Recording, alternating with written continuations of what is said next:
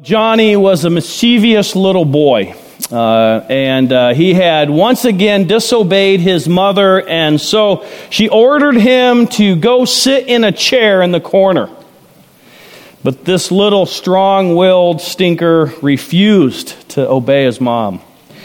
And after a few threats, which were not working, she informed little Johnny that she was going to have to tell Dad when he got home from work. And Dad wasn't as patient and kind in his discipline. And so Johnny finally obeyed his mom, and he stomps off into the corner, and he plops down in the chair, but he looks up with a very defiant face and says, "Mom, I may be sitting on the outside, but I am standing up on the inside." Anybody ever had a child like that growing up? Any of you ever been that child? Were you that child growing up, right? I don't know about you, but I still feel like I'm that little boy sometimes in my own life, many years later. And different people are different ways, I guess, but I don't have a submissive spirit naturally. It is one of those areas in my life that I would like to think that I've grown in as a follower of Christ, but there is still in me a rebellious heart sometimes that needs to conform. And even when I do conform, sometimes on the inside there isn't a submissive spirit, even if there's outward obedience. And so this is a challenge for me tonight as much as maybe it will be for some of you, because as we continue looking at 1 Peter, and really at this stage now here in chapter 2, at the end of chapter 2, Peter is now really dealing with very specific areas of holiness. And so just as a quick review, Peter wrote this book to Christians living in Asia Minor, which is modern day Turkey, and these were individuals who were facing a lot of persecution and a lot of pain, and specifically because of their relationship with Jesus Christ. Nero was on the throne. He was a maniac. He was a crazy tyrant. And he had just when this was written, had begun to really start persecuting the church. And so Peter wrote this letter as an encouragement to the followers of Christ, but also with exhortation to remind them, listen, no matter what you may face, no matter what pain or persecution, living holy lives, and one of his favorite words in this book, as exiles, as those who this isn't our ultimate home. This is not our best life now. There is a home, an eternal home that we're waiting for, and that's our true home. But while we're here, you need to live as holy exiles. You are to live, and that word holiness, the idea of set apart. You are to be distinct. Your life is to look different, even with those who may be persecuting you. Those that are treating you poorly, you still are to live a holy life, a distinct life that looks different than the world. And so, chapter 2 and the rest of the chapter, he then writes and exhorts these believers what it looks like to truly be holy in an unholy place. And this is so fitting for us today. And so as Peter continues to exhort the believers on holiness, today his focus is on submission. That there are certain relationships in our lives that if we are going to be holy, we need to develop a submissive spirit. So take your Bibles, if you haven't done so already, and turn to 1 Peter chapter 2. And as you do that, let me just read you this quote by a man by the name of Watchman Nee. He was a Christian, Chinese Christian who lived in the early 1900s. After he gave his life to Christ, he had 70 friends in his life, and he prayed for all 70 of his friends daily that they would come to know Christ. At the time of his death, 69 of the 70 gave their life to Christ.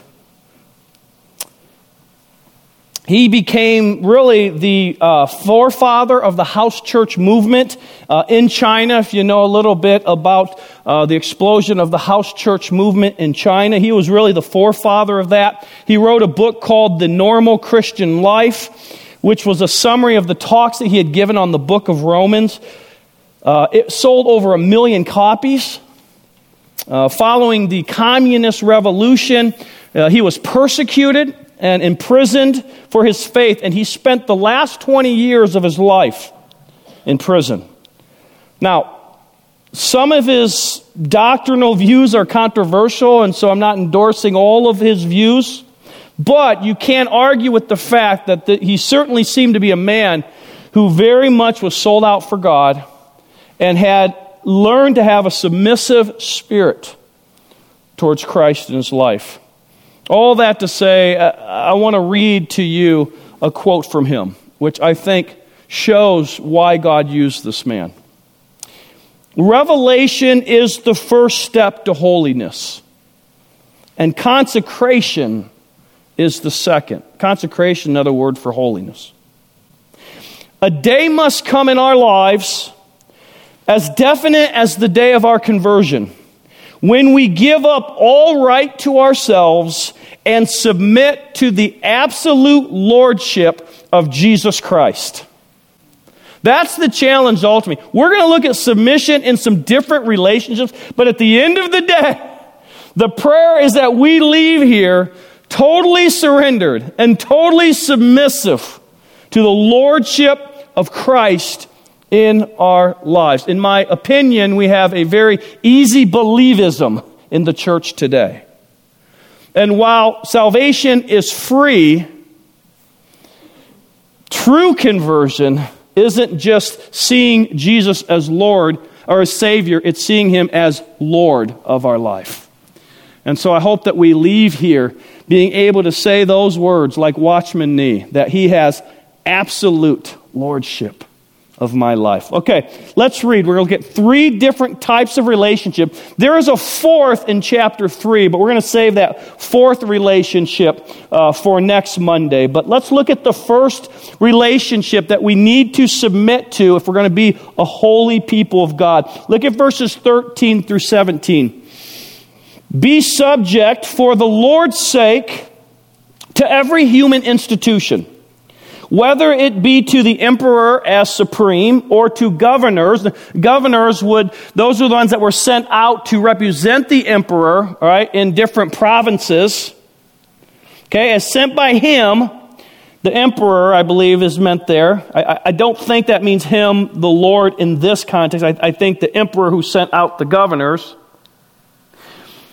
To punish those who do evil and to praise those who do good. For this is the will of God, that by doing good you should put to silence the ignorance of foolish people. Live as people who are free, not using your freedom as a cover-up for evil, but living as servants of God. And I love this next verse. It's kind of one of those like creeds, right? Honor everyone, love the brotherhood, fear God, honor the emperor. So let's just look at the first of these 3 relationships we need to submit to. And the first one is this: submission to governing authority. Submission to governing authority. And why is submitting to governing authority so important?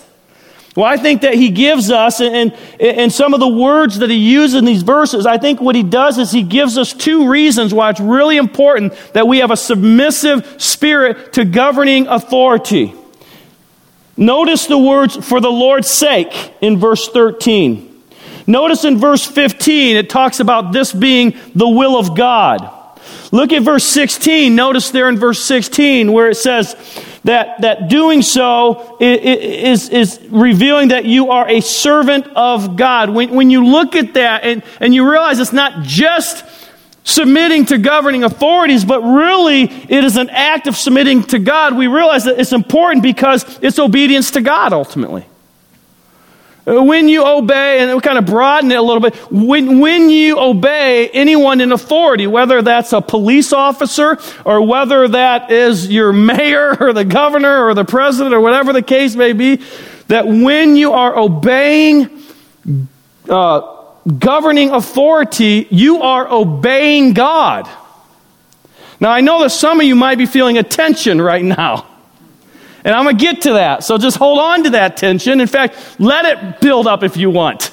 All right? Because I don't know if I'm going to release it, but I am going to address it in a moment.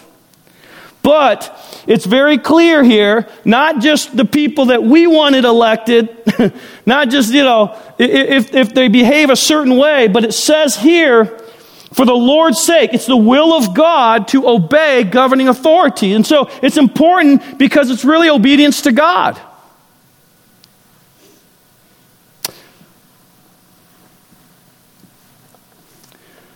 I want with all of my heart to obey God, don't you? But I still have this pesky thing called a sin nature. Do you have one of those? And it makes it so hard sometimes to be submissive, even to God. And I came across this illustration that I thought was pretty cute. The captain of a ship looked into the dark night, and he saw a light in the distance. Immediately, he told his signalman to send a message. Alter your course 10 degrees south. He promptly, he said, and he promptly received a reply. Alter your course 10 degrees north. The furious captain sent another message. Alter your course 10 degrees south. I am a captain. Soon another reply was received. Alter your course 10 degrees north. I am Seaman Third Class Jones. The captain sent a final message.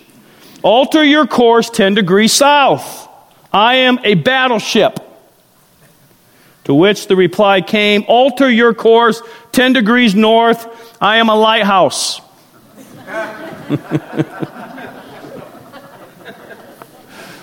I think we all get it, like in our heads, right?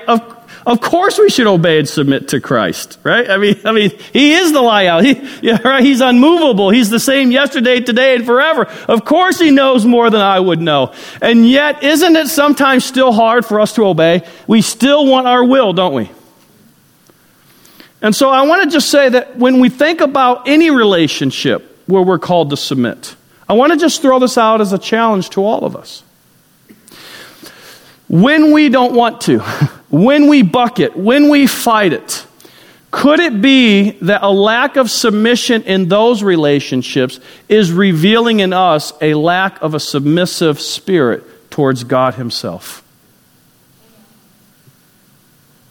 And we justify it and we can say all the things we want, but is that revealing that there really is ultimately a submissiveness issue? Not just with so-and-so and so-and-so, but it reveals at its deepest level a lack of a submissiveness to God Himself, where we want to be on the throne. We want to call the shots. So submitting to governing authorities is obedience to God. And as Peter said in a couple weeks ago, chapter 1, chapter 2, I'm not even sure now, he refers to us as obedient children. We are called to be obedient children. I do wonder if we put so much emphasis on His forgiveness, His grace, and His mercy that maybe even unintentionally we de-emphasize the importance of holiness and obedience. Okay? Obedience matters deeply to God. And one of the ways we obey is to obey those He's put in positions of authority. The other reason why it's important to submit to governing authority is, secondly, because it's a testimony for God. Notice the phrase, putting to silence the ignorance of foolish people in verse 15. So what was happening, and he addressed this in the first half of chapter 2, is that you had these non-believers who were trying to discredit believers. And so they spread lies, they spread rumors about them, they talk smack about them to try to hurt their testimony. And what Peter is saying, that when you day in and day out choose to do the right thing, and in this context, choose to obey the authorities, you're shutting them up because they just sound ignorant, because everyone sees your real character and they know that's not true. And so when we choose to have a submissive spirit towards governing authority, and let me just stop for a minute, because some of you might say, well, I don't like who's in power, and this, they're doing this and this to our country, and it was Emperor Nero who was in charge when Peter is saying this to the people. We're talking about one of the most evil emperors that ever existed. And governors who would carry out his orders to persecute Christians. Peter himself, who had already faced persecution, but would himself face intense persecution, being hung on a cross like Jesus, but not wanting didn't feel worthy to be crucified the same way, asked if he could be crucified upside down, was killed, crucified upside down.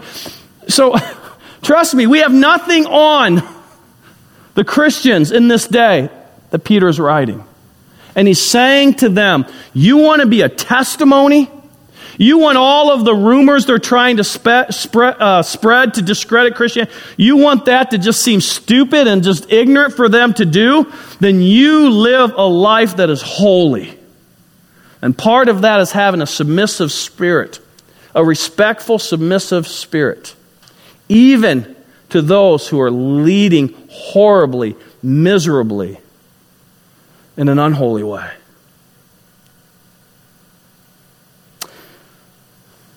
So turn to Romans 13, 1 through 5 for a second.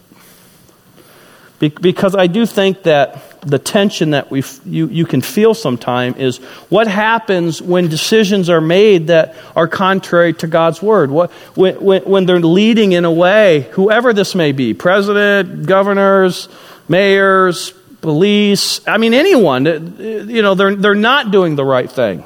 Fill in the blank. Any type of authority. Well, Paul actually uses what I think is stronger language about the importance of those that are in positions of authority. He says in verses 1 through 5, and we have it up here on the screen if you didn't get a chance to turn there. Let every person be subject to the governing authorities. And this is where he uses some language that kind of brings some things out that maybe Peter didn't. For there is no authority except from God. And those that exist have been instituted by God. Therefore, whoever resists the authorities resists what God has appointed, and those who resist will incur judgment. For rulers are not a terror to good conduct, but to bad. Because similar to what Peter was saying, right? That to punish evil and to praise good, right? Similar. Would you, verse 3, second half of it, would you have no fear of the one who is in authority? Then do what is good, and you will receive his approval, for he is God's servant for your good. But if you do wrong, be afraid, for he does not bear the sword in vain, for he is the servant of God, an avenger who carries out God's wrath on the wrongdoer. Therefore, one must be in subjection, not only to avoid God's wrath, but also for the sake of conscience. That's strong language. That to go against governing officials, to not submit and obey, will bring on God's wrath, and it will cause guilt in our own conscience. And again, I understand the tension because all of us know that not everyone that's been put in a position of authority, first of all, see themselves as servants of God, and they don't always do what is right. In fact, the sad reality is just, study your history, right? The truth of the matter is there are those that have been put in authority who actually applaud evil and punish good instead of punishing evil and applauding good. So my question is this: is disobeying governing authorities ever an option? So is there an option to go against, not to go against God, but go against governing authorities in some instances? If you watch the 5-minute fill-ups that Uncaged Bible Ministry puts out, and if you haven't seen those, basically whatever we talk about on Monday night, 5 weekdays, Monday through Friday, we do little 5-minute devotionals on the same passage. And you can go to uncagedbibleministry.com and you can check those out, or YouTube, or wherever. But this morning I talked about Dietrich Bonhoeffer, a Christian theologian and pastor from Germany, and during Nazi Germany, and how he had to really wrestle with this whole concept. And for him, it led to resistance, and he ended up dying, I think it was only like a week before, or maybe a month before Germany surrendered. He ended up being executed because of his resistance. And so that is a man of God who believes that there is a place for civil disobedience. And I'll just tell you, I think there is too. I think you need a lot of wise counsel and a lot of prayer to know when and how something like that looks. And my justification would be a number of places in Scripture, because who cares what I think? It's what God's Word says that matters. I've been reading, and really not because of this, but I've been reading through the book of Daniel because I'm toying with the idea of doing a series through the book of Daniel. And I've been reading through it. And boy, you don't have to get very far into Daniel to see civil disobedience. I mean, chapter 1, they refused. And if you don't know the story of Daniel, I don't have time to tell it, go back and read it. But in Daniel chapter 1, these men that were brought from Jerusalem to Babylon under the reign of King Nebuchadnezzar, they refused to eat the food that they ate because it went against, it violated God's law. Chapter 1. Chapter 3, you have Shadrach, Meshach, and Abednego who refused to bow down, to bow a knee to King Nebuchadnezzar. They're thrown into the furnace. God miraculously prevents them from burning. And in fact, there was a fourth presence in there. Most of us would think that was the pre-incarnate Christ who was with them. And then chapter 6, where it became against the law, right, to pray to Jehovah God. And Daniel went up to his room, did what he always did. He disobeyed. He violated that and obeyed God instead of man. And so we have in Scripture examples of civil disobedience. Let me just read one example of this, and then we really probably need to move on to the next point here. But Acts chapter 5, you don't need to turn there, verse 27 through 29. Peter was one of the apostles that were thrown into jail because of them proclaiming Christ. The Jewish ruling council told them not to talk about Jesus. They did so anyways. You get to chapter 5, verse 27 through 29. It says this: "And when they had brought them, they sent them before the council, and the high priest questioned them, saying, 'We strictly charged you not to teach in this name,'" the name of Jesus. "Yet here you have filled Jerusalem with your teaching, and you intend to bring this man's blood upon us." But Peter and the apostles answered, "We must" what? Say it with me. We have to obey God rather than man. And so is there a place for civil disobedience? There is, again, much prayer and much wise counsel, if it ever comes to something like that. And the only time something like that really happens is when man's law violates God's law. We are to obey the law of the land unless it's disobedience to God to do so. Does that make sense? I mean, this could be a whole series in and of itself. So I just want to kind of just, this isn't just a always no matter what, okay? So Let's move on. Let's look at the second submission that needs to happen. And this has a tension involved in it as well. So here we go. Verse 18 through 20. I'm in Romans. Hold on. Let me get back where I'm supposed to be. All right, verse 18 through 20. Servants, be subject to your masters with all respect, not only to the good and gentle, but also to the unjust. For this is a gracious thing when, mindful of God, one endures sorrows while suffering unjustly. For what credit is it if when you sin and are beaten for it, you endure? But if when you do good and suffer for it, you endure, this is a gracious thing in the sight of God. Now, for application for us here today, in 2022, I'm going to word it this way. The second submission is submission to employers. Submission to employers or our bosses. This is the tension because we know what that's really saying. I mean, I think there's some applicable principles for us today, but there's no sugarcoating it. This is slaves and their masters. You know, one of the reasons why, and this is just a little side note, one of the reasons why I think expository teaching is so important, and I think I've shared that with you, that's the heartbeat behind Uncaged, is that we get back to studying the whole counsel of God's Word, that we are celebrating and trying to model expository teaching. The church that I'm starting is the same thing. It will be unapologetically expository teaching. And one of the reasons, there's many benefits of working through books of the Bible. One of it is you can't wimp out. You have to hit tough things in God's Word. Now, you can wimp out like I'm sort of doing today and not cover it too deeply on something you're hitting. For the sake of time, I'm not going to cover that whole issue today, but I have done some things. Because here's the tension, right?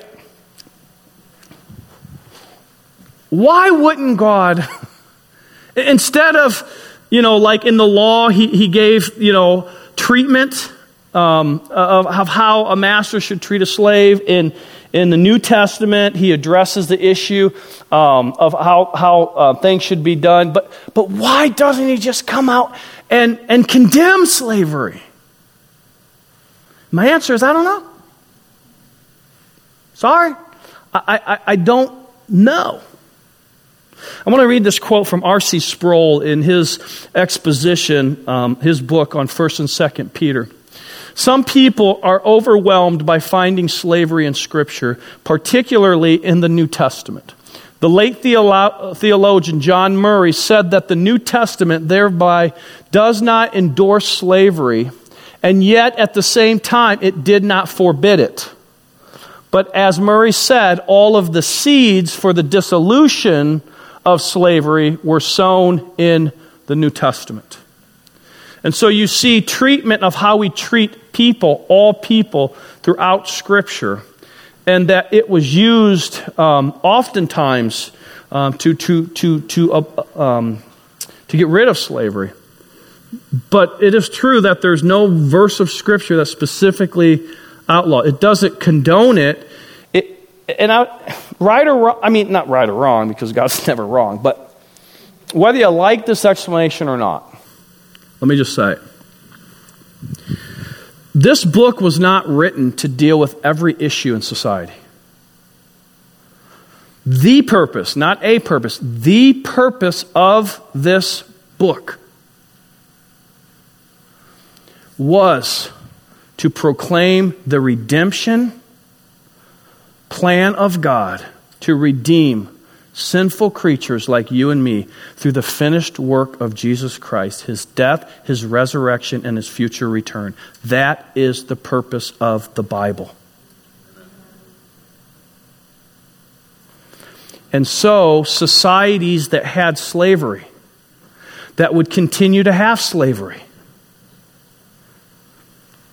while that is a horrific issue, the bigger issue is the need for Jesus Christ as your Lord and Savior. To be able to endure what would inevitably happen because of the sinfulness of man. Does anybody think slavery's done? There's still slavery out there. There's human trafficking. There's sex trafficking. There's all of those things happening today. The primary purpose of this book was not to deal with every issue of society, but to help people find the only hope in a sinful society until Christ returns and we have a perfect society. I know that doesn't answer all of the questions there, but I hope it at least helps a little bit. If one other thing that I just kind of would encourage you to do is, every week we have a growth guide that kind of allows you to go deeper. We have a verse-by-verse commentary put together by my father-in-law. And we have questions on there you can go through with just yourself or with your spouse or with some friends based on the teaching. But this week I also put an article in there by Got Questions. And they address this issue. Why doesn't the Bible specifically condone slavery? And so while we're going to move on here tonight, I wanted to give you some resources to read. And so all you have to do to get to the growth guide is you can either go to our website or you can scan the QR code. And that is on your program you got when you came in. It's also on those signs, yard signs as well. And that article is in there. And so I'm hoping that maybe that's a little bit of a help for you. Okay. Whew. Let's keep moving. So let's broaden the principle to what does that look to be submissive to our employees? Well, I think a couple things stand out. I want to give you three things here under the importance of submitting to our bosses, to our employers that come out in this passage. The first one is this: we need to submit with respect even when treated poorly. Let me say that again. We need to submit with respect even when treated poorly. Now, let me just preface that. I'm not saying that like unhealthy, dysfunctional, leadership that you're a doormat and you never say anything, or, it may be that you need to walk away for your own sanity and health. But what I am saying though, and this is what Peter is saying, even evil, unhealthy, leadership to still respect the position of leadership while you're under it. You see, we live in a society that keeps score when it comes to love. We really do. We keep score. You treat me well, I'll treat you well. We live in a society where there's so much humanism that's been taught. We have taught so much that I matter most, so much that even inside the church, there's humanism that seeps inside of the church.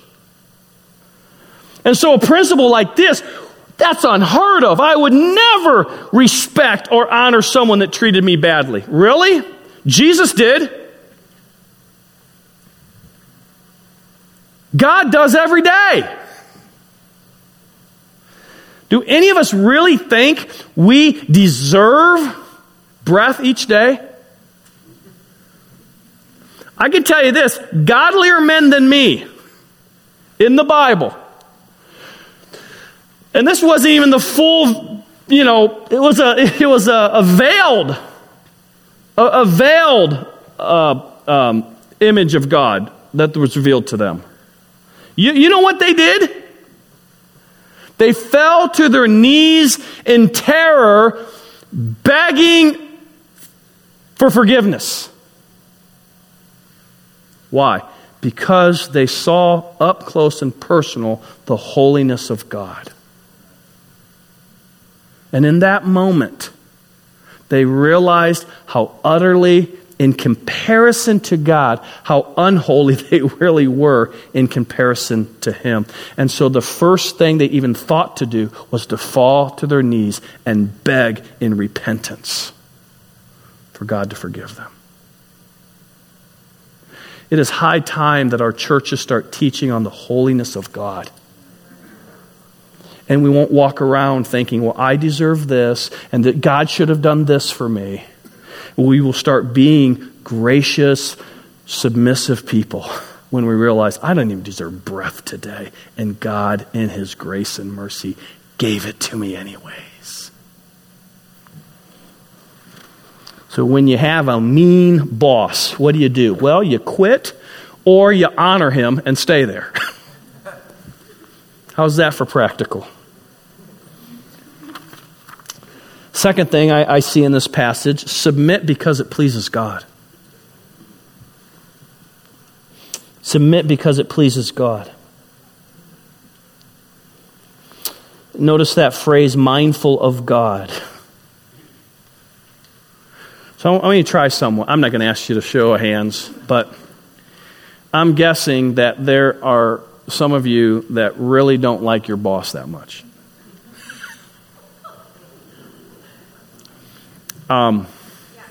Yes, thank you. Okay. In that moment of frustration and, however you want to respond, I want you to remember that one phrase in this passage. Mindful of God. In that moment, when you're like, how did this incompetent buffoon ever get this job over me? And you feel like going over to the water cooler area and start talking trash about your boss, which isn't honoring to God, by the way. I want you in that moment to remember those 3 words from this passage. Mindful of God. Be mindful of God and ask this question because it's a more important question than how good of a leader your boss is or isn't, how he isn't. The most important question is this. If you're going to be mindful of God is, what would please God in how I respond to his or her incompetency or mean-spirited approach or how he's treating me? I mean, this is tough stuff today, isn't it? These aren't easy truths tonight. But again, holiness isn't easy, right? It goes against culture.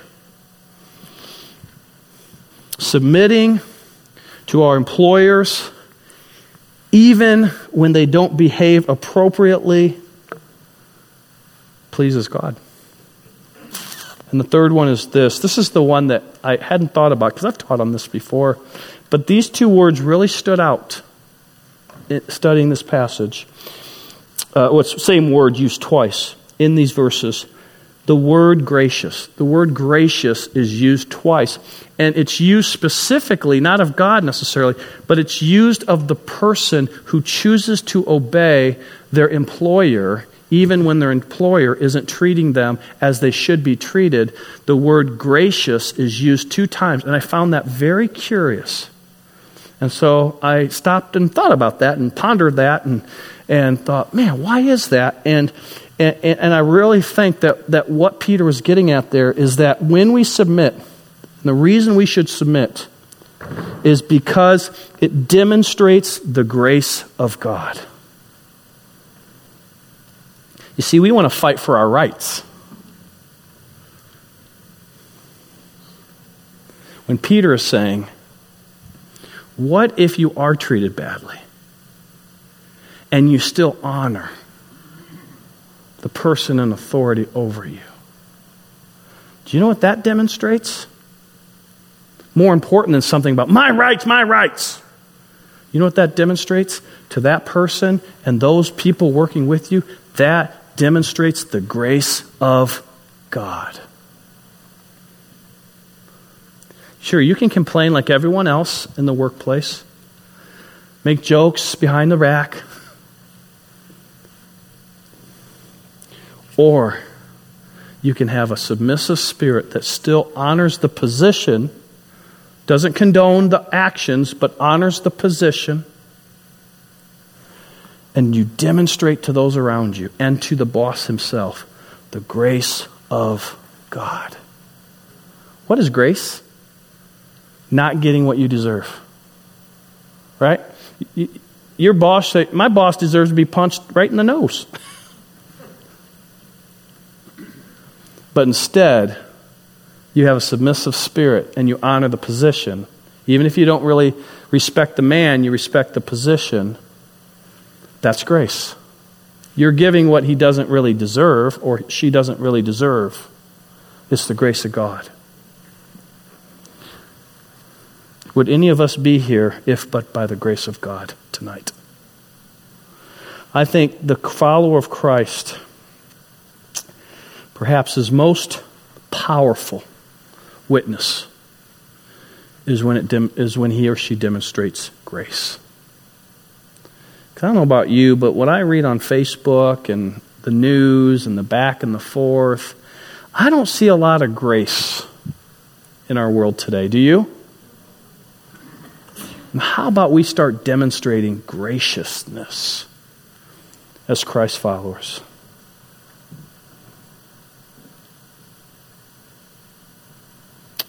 Why? Because we have been lavished with more grace than we will ever extend to anybody else. Little boy had been consistently late for dinner. One particular day, his parents had warned him to be on time, but he arrived especially late that night. He found his parents already seated at the table, about to start. Quickly, he sat in his place, but he knew he was busted. He sat down, and they noticed what was set before him. It was just a slice of bread and a glass of water. There was silence as he sat staring at his plate, crushed, knowing it is probably what he deserved, to only have bread and water because he was late yet again, disobeyed yet again. Suddenly he saw his father's hand reach over, pick up his plate, and set it before himself. Then his dad put his own full plate in front of his son, smiling warmly as he made the exchange. When the boy became a man, he said, "All my life I've known what God was like by what my father did that night."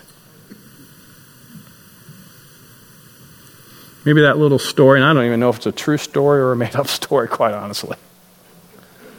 But maybe that little story should come to our minds when we feel like giving people what they deserve instead of extending to them grace. Because that's what the Heavenly Father does every day of our life. When we choose sin, He forgives. When we repent, He forgives. And 2,000 years ago, His Son died on the cross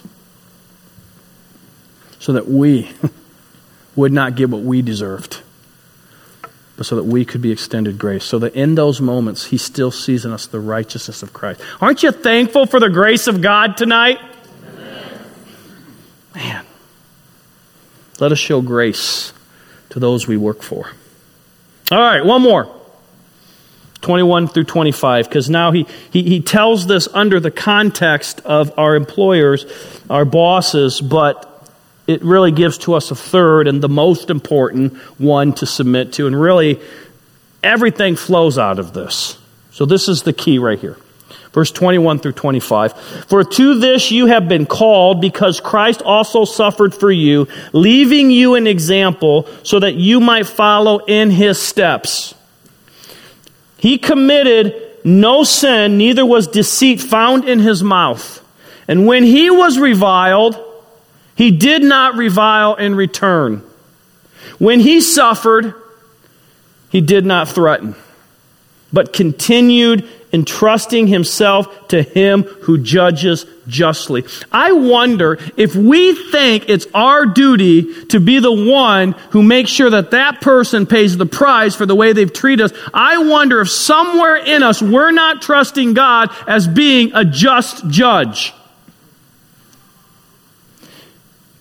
Jesus Himself bore our sins in His body on the tree that we might die to sin and live to righteousness. By His wounds you have been healed. For you were straying like sheep, but have now returned to the shepherd and overseer of your souls. Whatever the submission is, and maybe those first two I've shared, you don't have an issue with those. But maybe there's a struggle with a submissive spirit in some other relationship. You know what? All of it flows from what I just read. Because what we had modeled for us is a Savior who was ridiculed, who was mocked, who was spit on, who was whipped. Not with just some leather whip, but they would put metal bits into those and nail bits into those whips 2,000 years ago, so that when it wouldn't just sting a man, it would rip into the skin and pull chunks of flesh out every time. Every time they whipped Jesus. In fact, I think it was Isaiah that prophesied, 600-700 years before it happened, that Jesus, he would be crucified so badly and tortured so badly that he didn't even look like a human being after they were done with him. They mocked him. They put a thorn of crowns on his head. They jokingly, laughing at his expense, paid homage, to the King of the Jews, huh? And as Jesus, in pain that none of us can even imagine, as he hung on the cross, what came out of his mouth? Forgive them, for they know not what they do. You know, it could be that your boss, that governing official that you ridicule and you make jokes about instead of honoring and respecting, it very well could be that they don't know Christ. And so maybe what the response should be is not jokes about them behind their back. Maybe the words of Jesus should say, Father, forgive them, for they know not what they do. And maybe that time, not talking about them, not ridiculing them, not telling jokes about them, maybe that time instead should be spent on our knees praying that they would come to know Jesus Christ as Lord and Savior, so that they could receive the love of Christ in them, so they could then lead well and lovingly and in a Jesus-like way. Because Jesus did not revile when he was reviled. He chose to submit himself as a suffering sheep to save us from our sin and to set an example so that we might learn to submit to him as our shepherd. Jesus went from sheep to shepherd. But he had to submit himself to become our shepherd. And in his humanness, when he cried out, Lord, is there any other way? But not my will, but yours be done. He submitted himself to being a suffering sheep, because that's the price that was required for our salvation. How far are we willing to go to see others saved? Are we willing to submit ourselves at great personal cost that others might discover Christ? These are not easy words tonight. These are challenging words, and I promise you that I am not pointing the finger at you. As I said when I started, I don't submit naturally. And so I'm challenged as much as you are to submit myself to the shepherd. And in submitting myself to the shepherd, submitting myself to those around me that don't look anything like the shepherd. Because our kingdom isn't an earthly kingdom. Our kingdom is a heavenly kingdom. And that's what we live for. Amen? Amen. Father God, thank you for your holy word. and may it produce holy men and women through the work of the Holy Spirit. Teach us to submit in our relationships, not to simply submit to those who deserve it, but to submit because we're ultimately submitting to you, and to submit because more than anything, we are here to shine the glorious light on you and to magnify the name of Christ. May we look like Jesus in our relationships this week. And all God's people said, Amen. We hope you were encouraged by God's Word today. You can join us each weekday morning for a 5-minute fill-up. And for other teaching, writing, and training resources, don't forget to check out our website at uncagedbibleministry.com. The mission of Uncaged is to help people fall in love with the Word of God so they fall more in love with the God of the Word.